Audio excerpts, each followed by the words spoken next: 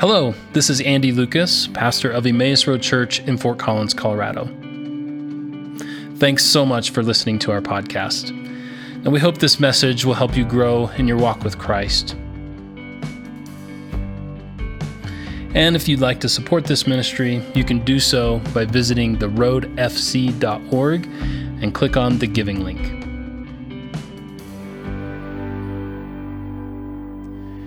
We've come to the seventh and final week of our series that we're calling Finding Jesus in Genesis. We haven't done 7 straight weeks. We began with 3 weeks kind of just prior to Advent, did Advent, Christmastide, then picked back up, and have been in it now for a few weeks. But this series has really been an exploration of the Old Testament book of Genesis in search for themes and circumstances in which we can identify Jesus and the good news of Christ. My true hope and prayer is that this series has been helpful to you. I hope that it has given you an idea of how to see some of these stories with new eyes that are maybe familiar to you, these kind of famous stories from the book of Genesis, but hopefully we've been able to see them with new eyes. But my hope is also that I've kind of given you at least a tool set for how to begin to read other stories and look for kind of Christ-centered themes and use Jesus as the interpretive center of how we read the Bible. And while I talk about this as being the end of the series, the truth is we're just going to continue with this work for the next 4 weeks in a brand new series that we're calling Finding Jesus in Exodus. So we put our marketing team to hard work, and they developed this, and we're just really excited about the work that they've done. So we don't have a marketing team. Well, I guess you might be looking at the marketing team. So here's what we've done. We've kind of walked our way through Genesis, beginning with creation, Adam and Eve, Noah, Melchizedek, Abraham and Isaac, last week Jacob, and now Joseph. You remember Jacob was renamed Israel. Israel had 12 sons that become the 12 tribes of Israel. Joseph is the 11th of those sons, but the first son from Jacob's beloved Rachel. And so Joseph, being the son of Rachel, is in fact the favored son among the 12. This is made quite clear by Jacob because he gives Joseph the coat of many colors. And so he's a favored son. And what I want to do this morning is I want to take a scan of Joseph's life. Because I think it's going to be in kind of finding the broad sweep, looking at the contour of his life that we're going to discover and find Jesus. And what we'll find is that this is, in fact, a gospel-shaped story. This is a gospel-shaped story if, in fact, we know where to find these kind of themes. And so let's begin. At the age of 17, Joseph had a series of dreams. And I want to read Genesis 37. We're going to be in a number of scriptures. You can follow along on the screen, or you can click along on your device as well. Or if you're like me and you brought your hard copy Bible, you can turn there as well. It's all within a few pages. But Genesis chapter 37, beginning with verse 5, says this: One night Joseph, this is at age 17, one night Joseph had a dream. And when he told his brothers about it, they hated him more than ever. Which is to say, they already hated him because he was very clearly the favorite son. Okay, so they hated him even more, or more than ever. Listen to this dream, Joseph said. We were all out in a field tying up bundles of grain when suddenly my bundle of grain stood up, and your bundles all gathered around and bowed low before mine. His brothers responded, do you think that you will actually be you will be our king, do you? Do you actually think that you will reign over us? And they hated him all the more because of his dreams and the way that he talked about them. This dream and these dreams, he'll go on to have another one that's even more bold, shall we say. But these dreams put him at odds with his family. Again, he was a beloved son, but he was then rejected by his own people. He's a beloved son who's been rejected by his own people.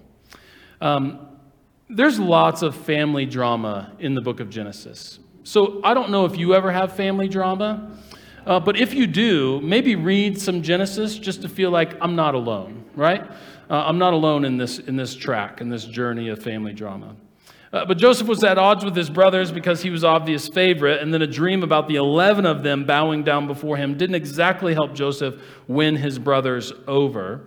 And after this, he actually has another dream. If you just keep reading from where we left off, he has another dream, but this time the sun, the moon, and the stars all bow down before him, which is to say, not just the brothers, but the mom and the dad are going to bow down before me as well, the sun and the moon. Now, when his brothers learned of this dream, the sun, the moon, the stars, that was really the last straw in all of this family drama. The brothers realize that they need help handling their negative emotions, so they seek the help of a professional counselor, while Joseph learns to share the content of his dreams more humbly. Thanks for coming this morning.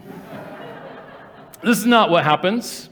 What happens is the brothers decide to devise a plot to kill Joseph. So turn over, it just gets more exciting. Okay, so Genesis chapter 37, this time beginning with verse 18. 37, verse 18. Now when Joseph's brothers saw him coming, they recognized him from a distance, and as he approached, they made plans to kill him. "Here comes the dreamer," they said. "Come on, let's kill him and throw him into one of the cisterns. Then we can tell our father a wild animal has eaten him, and we'll see what becomes of his dreams." Okay. I'll spoil the ending. They don't end up killing Joseph, but they do sell him into slavery, and in fact fake his death to their father by stealing his robe, dipping it in blood so that it appears that he was killed by a wild animal. Is that a little better than actually killing him? I don't know. Are we supposed to be like, "Good job, brothers, not following through on your plan"? I'm not quite sure what we're supposed to think about all this, but that's what happens. They don't kill him, they sell him into slavery. So Joseph was taken as a slave to be bought and sold. In other words, Joseph has descended into the depths. And then skipping some other crazy events in his life, as if it weren't crazy enough already, he ends up in an Egyptian jail. And while there, he also has dreams. Remember, Joseph is a dreamer. So he has dreams while he's in prison. He also is fairly good at interpreting dreams, as it turns out. And so he has dreams, he interprets dreams, and he becomes he gets a reputation as someone who is wise, who works hard, and who has the favor of the Lord upon his life. In fact, the scriptures are actually very clear to say that explicitly, that Joseph has the favor of God on his life. In the midst of all of this, in the midst of all this kind of craziness, he's now in jail interpreting dreams, but the Lord's favor is on his life. It turns out that when the Pharaoh, that is the person in charge of all of Egypt, when the Pharaoh needs to understand some dreams that he was having, they go to Joseph because of his reputation for having dreams, for understanding dreams, for being someone who is wise and has wisdom. So they go to Joseph. Joseph interprets those dreams, and then unbelievably, in a crazy twist of events, Joseph is then made second in command, just under Pharaoh, in all of Egypt. Turn over to Genesis chapter 41. Genesis chapter 41, this time beginning with verse 41. Give me a second here. Verse 41.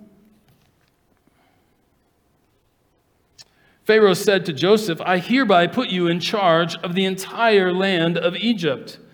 And then Pharaoh removed his signet ring from his hand and placed it on Joseph's finger. He dressed him in fine linen clothing, hung a gold chain around his neck. Then he had Joseph ride in the chariot reserved for his second in command. And wherever Joseph went, the command was shouted, "Kneel down." So Pharaoh put Joseph in charge of all of Egypt. And Pharaoh said to him, "I am Pharaoh, but no one will lift a hand or foot in the entire land of Egypt without your approval." Whoa. So here we have a son. He's the beloved son, but he's hated by his own people, sold into slavery, but then raised up into a place of prominence. This is an unbelievable turnaround. Something like this just doesn't happen without the hand of God. For he had been moved from prison into a position of power. His life and career had taken a real change, and now he was finally successful. He had influence, he held a great degree of power, and he had proximity to even greater power. This is a true rags to riches story. The underdog, hated by his brothers and left for dead, was now second in command in all of the empire. And those childhood dreams of greatness had come to fulfillment. Cue inspirational music. Cut to the post-credit scene of Joseph chumming it up with Pharaoh. He's dressed in fine fabrics, he's accessorized in gold, and laughing in slow motion. Right? He takes a bite, he has a pear, but he eats it like an apple, and the pear juices just like flow all over his face. This is all happening in slow motion, right? And he's just like, living it up. Rags to riches. From the pit to power. The greatness that he dreamed of as a child has finally come true. What a great story. I've told you this is a gospel-shaped story. And for many people, success, upward mobility, proximity to power are in fact the goal of life. And some even understand that to be the point of the gospel. For many, we could stop right there and we might say, there it is. God has put Joseph, has brought him from the pit to the palace. Praise be to God. End of story. God is good. Amen. This little boy had a dream of greatness and God helped him achieve it. Hallelujah.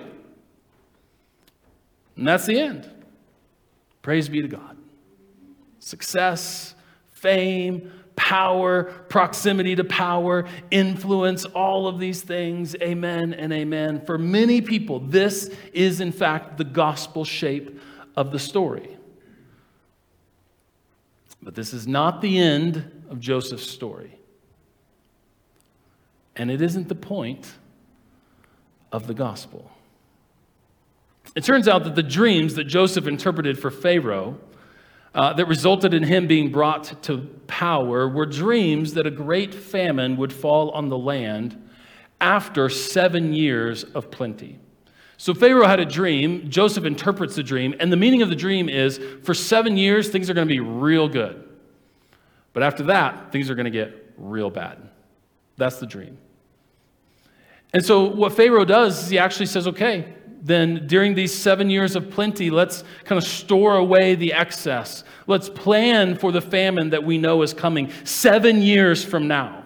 So it's exactly what Pharaoh does. In all of Egypt, there's instructions for them to not waste the excess grain, but to store it for the famine that is to come. And they do that. And in fact, after 7 years of plenty, there is a great famine that falls on the land.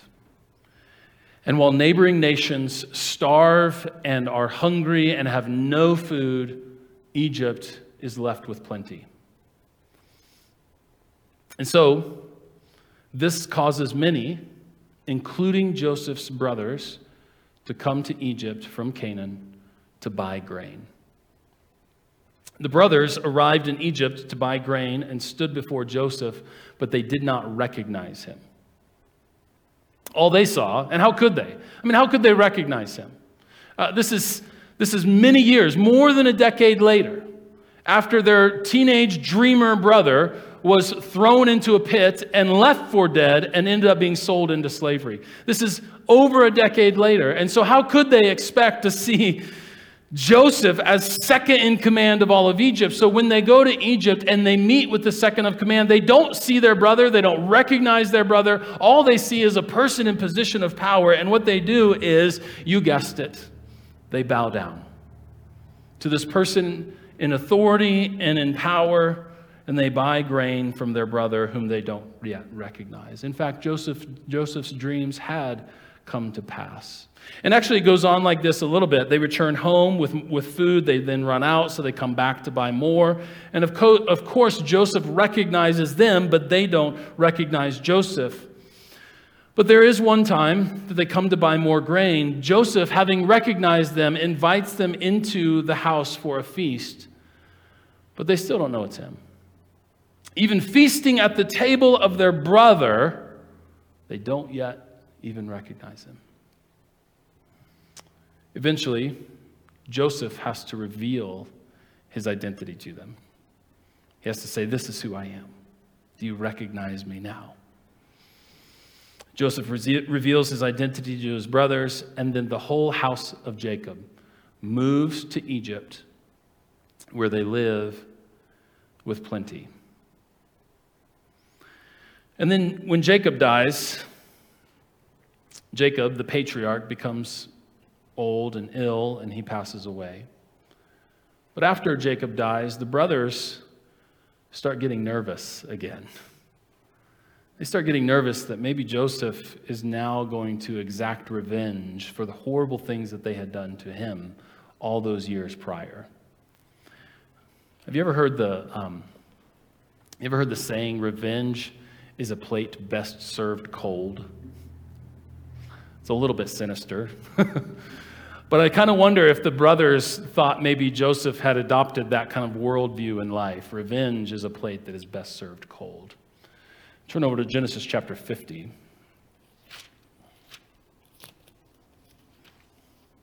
Genesis chapter 50, beginning with verse 14. After burying Jacob, Joseph returned to Egypt with his brothers and all who had accompanied him to his father's burial. But now that their father was dead, Joseph's brothers became fearful. "Now Joseph will show his anger and pay us back for all the wrong that we did to him," they said.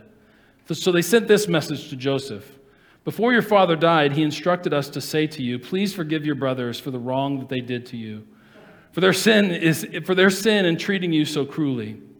So we, the servants of the God of your father, beg you to forgive our sin.'" So when Joseph received this message, he broke down and wept. Then his brothers came and threw themselves down before Joseph. "Look, we are your slaves," they said. But Joseph replied, "Do not be afraid of me. Am I God that I can punish you? For you intended to harm me, but God intended it all for good. He brought me to this position so that I could save the lives of many people. So no, don't be afraid. I will continue to take care of you and your children." So he reassured them by speaking kindly to them. This is the word of God for the people of God. Thanks be to God. The brothers, fearful that Joseph would exact his revenge once Jacob, the patriarch, dies, find that in fact Joseph is not storing vengeance in his heart, but rather he is storing forgiveness, kindness, and compassion in his heart. This is the first time the word forgive appears in all of the scriptures. Church, I want you to hear this. I want you to hear this. Forgiveness is introduced to us in the story of a beloved son who is rejected by his own people, stripped of his royal robe, bears the consequences of his brother's sin, is brought to the depths and then exalted, but uses his position of power, authority, and blessing for the benefit and flourishing of others. And when faced with those who have wronged him, offers forgiveness. Oh, come on, somebody.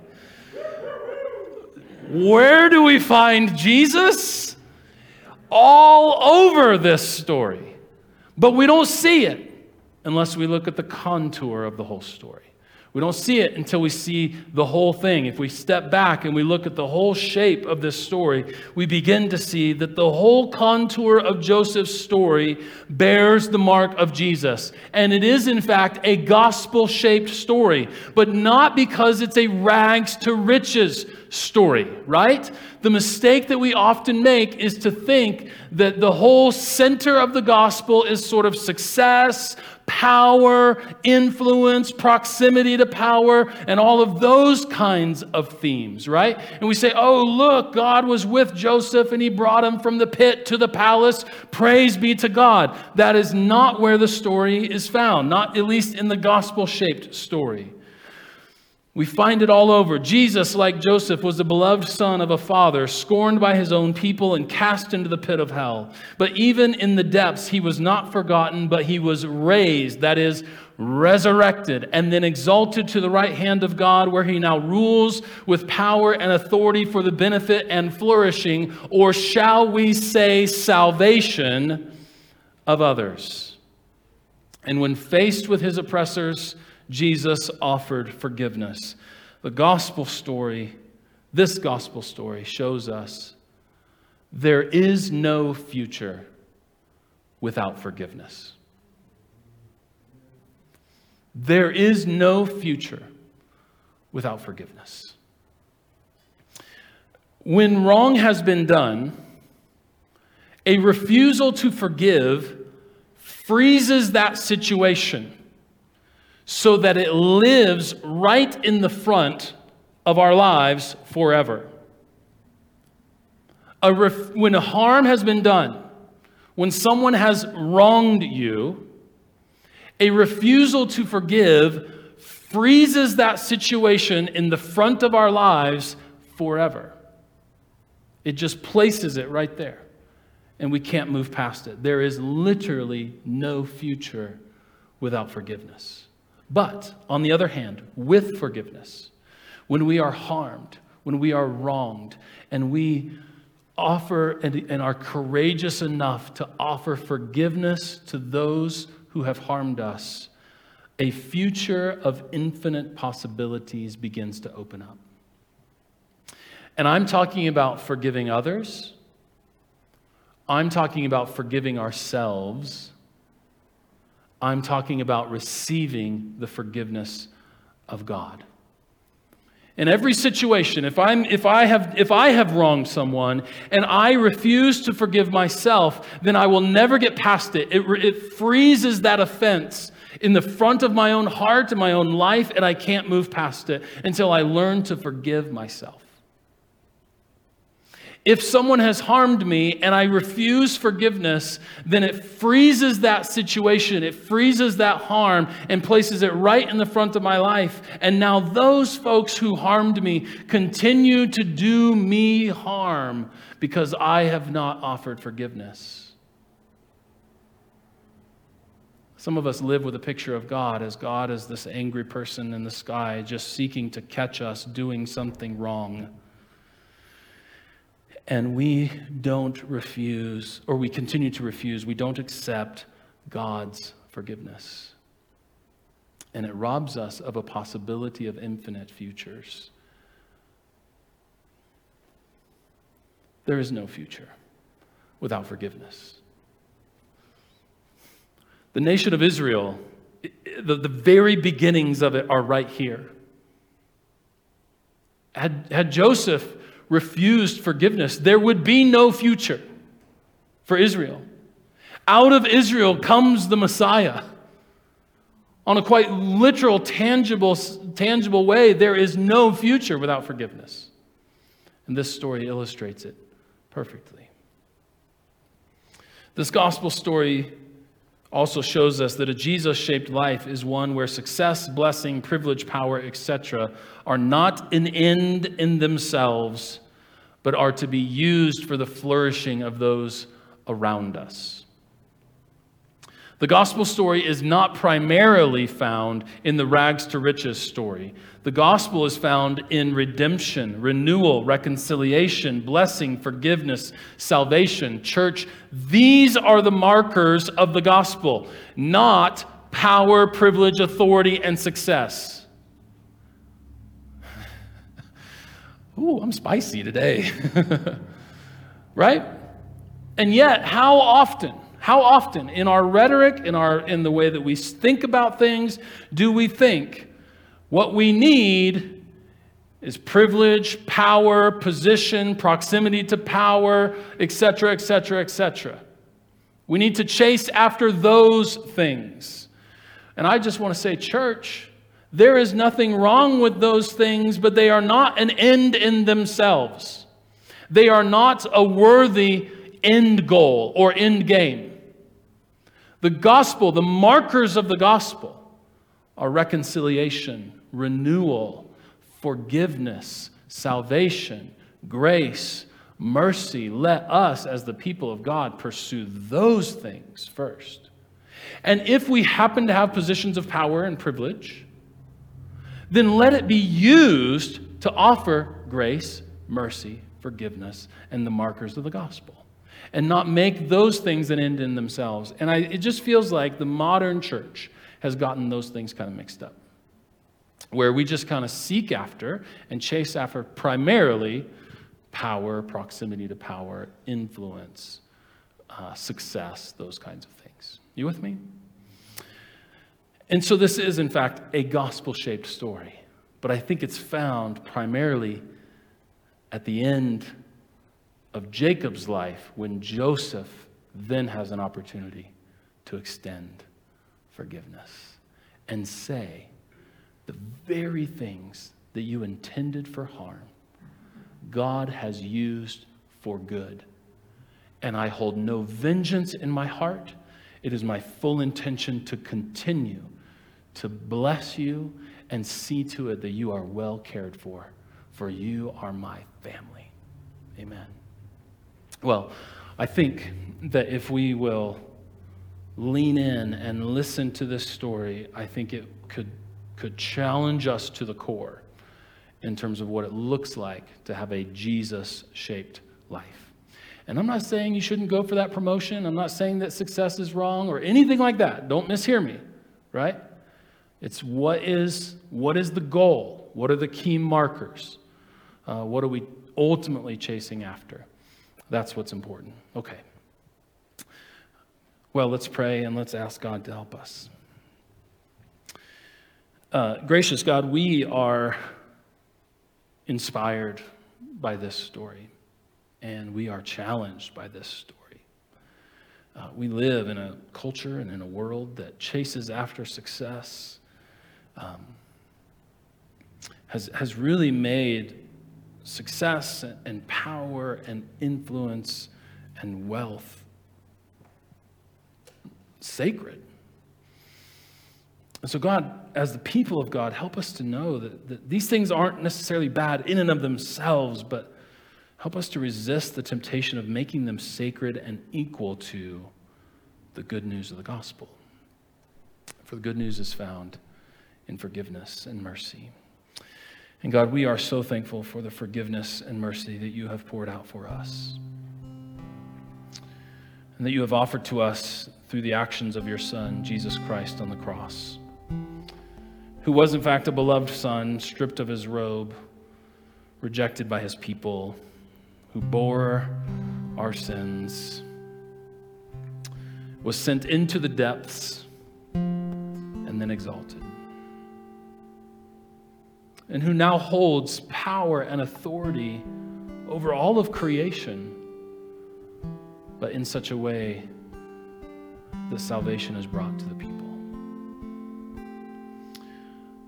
God, help us to have Jesus-shaped lives. Help us in our lives to bear the key markers of the gospel. Whatever degrees of success or power or privilege or all these other things that we find in life, may our lives be truly marked by the fruit of the Spirit, by the marks of the gospel, we pray. And now would you join us around as we gather around the Lord's table. Meet us in this place, God. Meet us here. May we experience not just your presence, but your infinite love for us. May we experience your grace. And may we be shaped into your likeness as a result of gathering around the Lord's table, we pray. We ask all of this in Jesus' name. Amen.